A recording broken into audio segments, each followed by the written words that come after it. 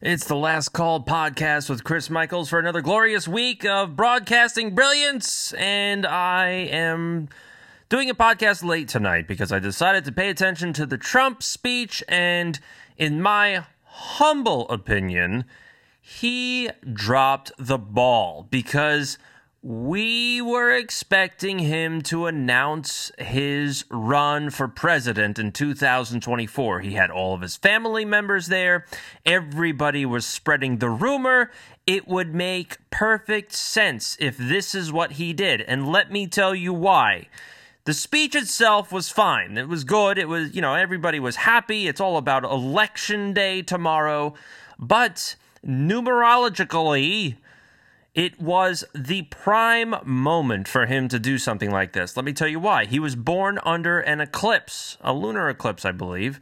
Tomorrow is what? The blood moon. You have an eclipse, a lunar eclipse, I believe. I think. Is it a lunar eclipse? Or I always get those two mixed up. So let's just do a quick thing here. Eclipse. Tomorrow, total lunar eclipse on a blood moon. Wow. So yes, that was supposed to be tomorrow. If you pay attention to Q, which I normally don't, I only started to pay attention to Q towards the end, and even at that, I didn't give it much credence, but it was something I would pay attention to every now and then.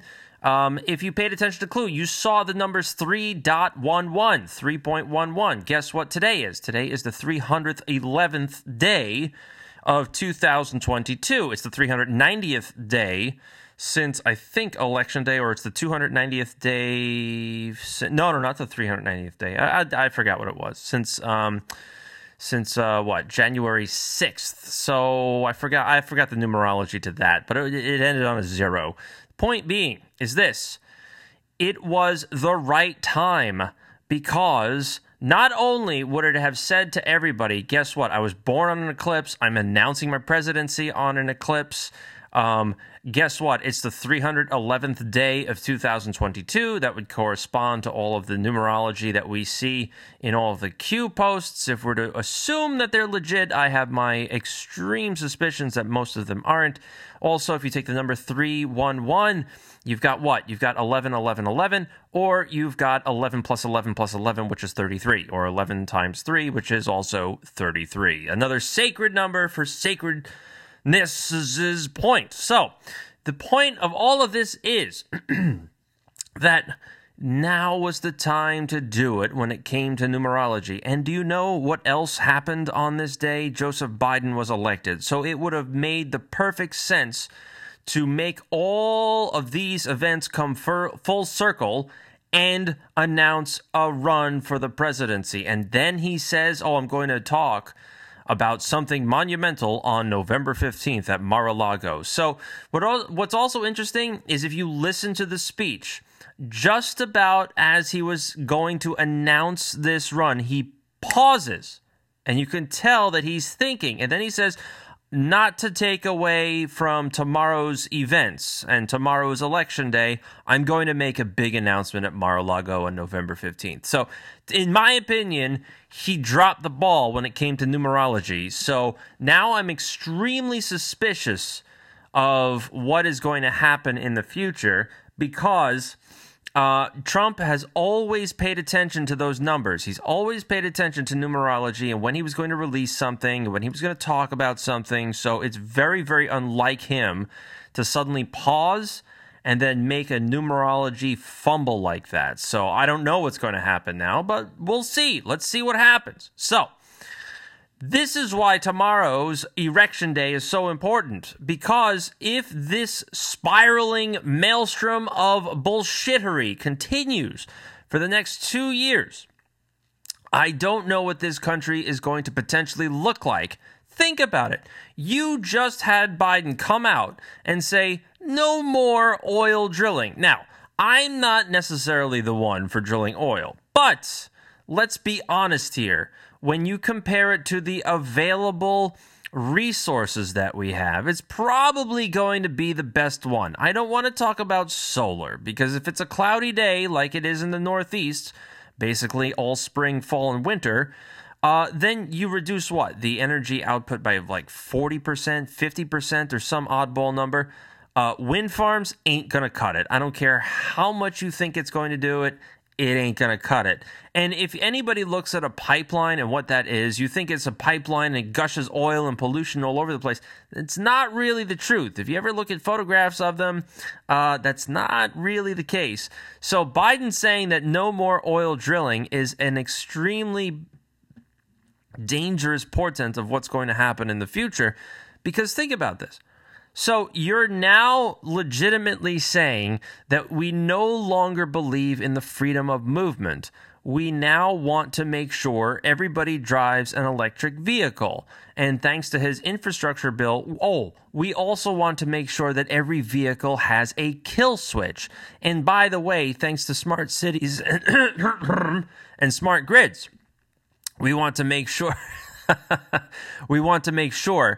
that we know where you are at all times, at any time. And thanks to central banking digital currencies, we're going to make sure that you're only allowed to spend your money where we say it's okay for you to spend your money. So if you're a bad person, you're not going to be allowed to spend your money or drive your car more than 5 miles from your registered address. Oh, sorry. I mean, that's where this is going. So his argument is that no matter what happens, the oil industry is still up. Everything is happening for the oil industry. Really? Do you think that's the case? Because I sincerely, I can buy that one. I really can buy that one. But the major problem he has here is that you've got a ton of people, you've got the majority of people in this country that need to drive a vehicle. Unless you live in a major metro area like New York City, you need to drive a vehicle. There ain't no buses. And if there are buses, you don't want to be on them. Why would you be doing this? This is part of this total social re-engineering. It's not socialism anymore. It is out and out, top-down governmental management of society and the economy. There's a lot of names for that kind of industry. Government coordination could be communism, could be fascism. Depends upon how you want to look at it. But the point remains that this guy and the people around him want to maintain this initiative. And it's not going to be pretty because guess what? The rest of the world, like India and China, they're not going to stop using oil. They're not going to stop using gas. So what new technology is the United States going to use for itself? Electric vehicles? Or are you going to introduce some kind of zero-point energy for the mainstreams? Which I doubt you will. So, like I said, this is why this erection is important. Because these kinds of people, these Democrats are in there, and they're not going to give up on this globalistic nonsense. They don't care about you. They don't care about me. They only care about making sure that their pockets are lined. That's all this cares about, that these people care about. And let me give you another example. Does everybody remember how I constantly rail against the Turtles' wife, Mitch McConnell's wife? Yeah, let's go back to InvestorTimes.com from 2014, December 12th to be exact, where they reference The Nation. And there was a seizure of narcotics in the Caribbean port. Oh boy. And do you know what they found in Colombia? Aboard the Ping May cargo vessel. This could be damaging. They found a shitload of coke. And do you know what's important about the Ping May? Well, it is the part of the Foremost Maritime Corporation. That's the name of the company. And the firm was founded and owned by none other than the Chow family. In other words, McConnell's in-laws. That's right. His in-laws. Wow. What are the odds of that? And they have a lovely relationship going back to the 80s. And Politico noted that McConnell and his wife received a personal gift from a family member worth between $5 million and $25 million, according to his his annual financial disclosure report. And this is back in 2000, what did we say, 14 or 12? 2014.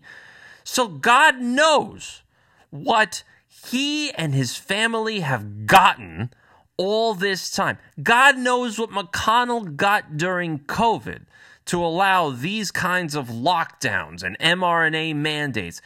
Lord only knows what McConnell has done to allow the Chinese to get access to American technology, like nuclear technology, like stealth technology. God knows what kind of electric infrastructure, intellectual property he's allowed the Chinese government to have. You want to talk about seditionists, you want to talk about traitors, look no further than him. He's the next target. He should be taken out to pasture. He needs to be unelected as fast as possible, as always, being a broadcast professional. We can't let anybody say that we want the guy to drop dead, although we wouldn't be sad about something like that. But we do want him to go away, maybe on a rocket to Mars. I mean, that would be okay. We'd never hear from the bastard then again. So this is the kind of swamp that we constantly talk about. And here's another person that we have to watch out for, and that is... I know I'm going to ruffle a few feathers here, and that's Ron DeSantis. Now, Trump came out and said that he called him Ron D. Sanctimonious, which, by the way, not that bad. But look at the people around Ron DeSantis. He's doing all the right things. He's pushing back against the mandates. He is not allowing gender-affirming surgeries and treatments in children. He's not allowing any of that. So all of it sounds good, but you have to look at the people around him. You've got to look at the businesses in the state and what they're doing and who they're supporting. So take a look at Disney. Take a look at the amount of coastline Florida has. Take another look at the industries that are, or the people in his cabinet and what industries they're from. Hello, logistics. Hello, construction. Tie that to a few other things like, another island in the Caribbean like the Epstein Island. Maybe you can draw a few of these connections that I'm trying to get at here. Not saying that DeSantis is part of it, but maybe DeSantis turns a blind eye to say something like, human trafficking. So maybe not, I don't know. But this is somebody that I would watch out for. And I will say this, another person... who was it? I think it was the CEO of BlackRock. Because I sent that out. I forgot who I sent that to. It was on Friday or Thursday. I forgot which day it was. It was BlackRock or Vanguard. They said they are more than ready to support Ron DeSantis for a 2024 run. So that's also something to keep in mind, because that does one of two things. One, that says that if this person is genuine in their wantingness to make sure DeSantis is president in 2024, they truly believe that, in other words, DeSantis is controllable and he is on their side. There's no other reason to say something like that. The other option that you could potentially be looking at, if somebody of that power and magnitude is saying they want DeSantis for president in 2024, is that they want to split the Republican vote so that Biden or whatever idiot on the Democrat side can get into office. So they want to make sure that the Republican Party is in tatters between traditional Republicans and also the MAGA Republicans. So watch out for DeSantis. He says the right things. He looks nice. He sounds nice. I'm sure he even smells nice. But he is not entirely trusted in old Chris Michael's opinion. Now, here's somebody else that I didn't think was going to come out and say this, but even Musk says that independent-minded voters need to vote for Republicans in Congress. And he is correct. He said to independent-minded voters, shared power curbs the worst excesses of both parties. Therefore, I recommend voting for a Republican Congress, given that the presidency is democratic. And he's not necessarily wrong with that. You want that kind of confrontation because it forces both sides to create a deal. It forces both sides to negotiate so that everybody is somehow a winner, everybody is somehow unhappy, but the good thing about all of that is that it makes everybody kind of work together, and you've got that kind of animosity to make sure no one side gets ahead of the other, like what we've seen over the past 2 years with these ridiculous Democrat policies. And you can't criticize these Democrats, because if you do, then all of a sudden, oh, you're a bigot. Oh, you're against ableism. Oh, you're a tinfoil hat-wearing conspiracy theory nut job that probably jacks off to pictures of Alex Jones. Democrat Governor Kathy Hochul, this horse-faced, beady-eyed schmuck, comes out there and says, oh, violent crime rising, that's just conspiracy talk. And she said this on, what was this? She said this, who's this guy? Oh, God, I can't remember his name. Reverend Al, there we go. See, when I look at his picture, the first thing I think of is Thanksgiving Day float with that huge Easter Island-sized head of his. I mean, that thing is enormous. I mean, he needs support on his neck. I don't know how he even keeps that thing up. Ugh. So she was on some MSNBC program with this Thanksgiving Day float, and she's out there saying that if you dare say that there's crime in New York City or in New York, that's conspiracy. Now, listen, I don't know if you've seen anything from social media. You can clearly see that crime is on the rise. You can clearly see that violent crime is on the rise. Look at all of the people getting beat up, stabbed, thrown onto subways. Look at all of the sheer amount of nut jobs, mentally unstable drug addicts roaming the streets, shoplifting all over the place. And she's out there saying, oh, that's just conspiracy. And she even calls Republicans election deniers and data deniers. Really? What were the Democrats doing from 2016 to 2020? What are they still trying to do to this day, 2 years into the Biden administration? They're still trying to say that Trump was a Russian asset and Trump didn't legitimately win the presidential election of 2016. That's what they've been saying for 6 years. But if you dare question the integrity of the election when a Democrat wins and you want to actually audit the vote, then you are a conspiracy nut. You are part of the problem, and you are a radical. You're a danger to democracy, and we can't have you out here. This is so dangerous. Oh, my God. Is it, though? Is it really?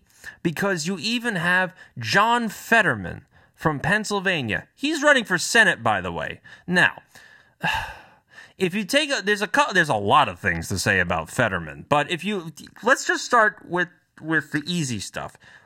Take a look at his picture. The guy is enormous. You can balance a pencil on his brow. He looks like he should be in a loincloth with a huge club going after saber-toothed tigers.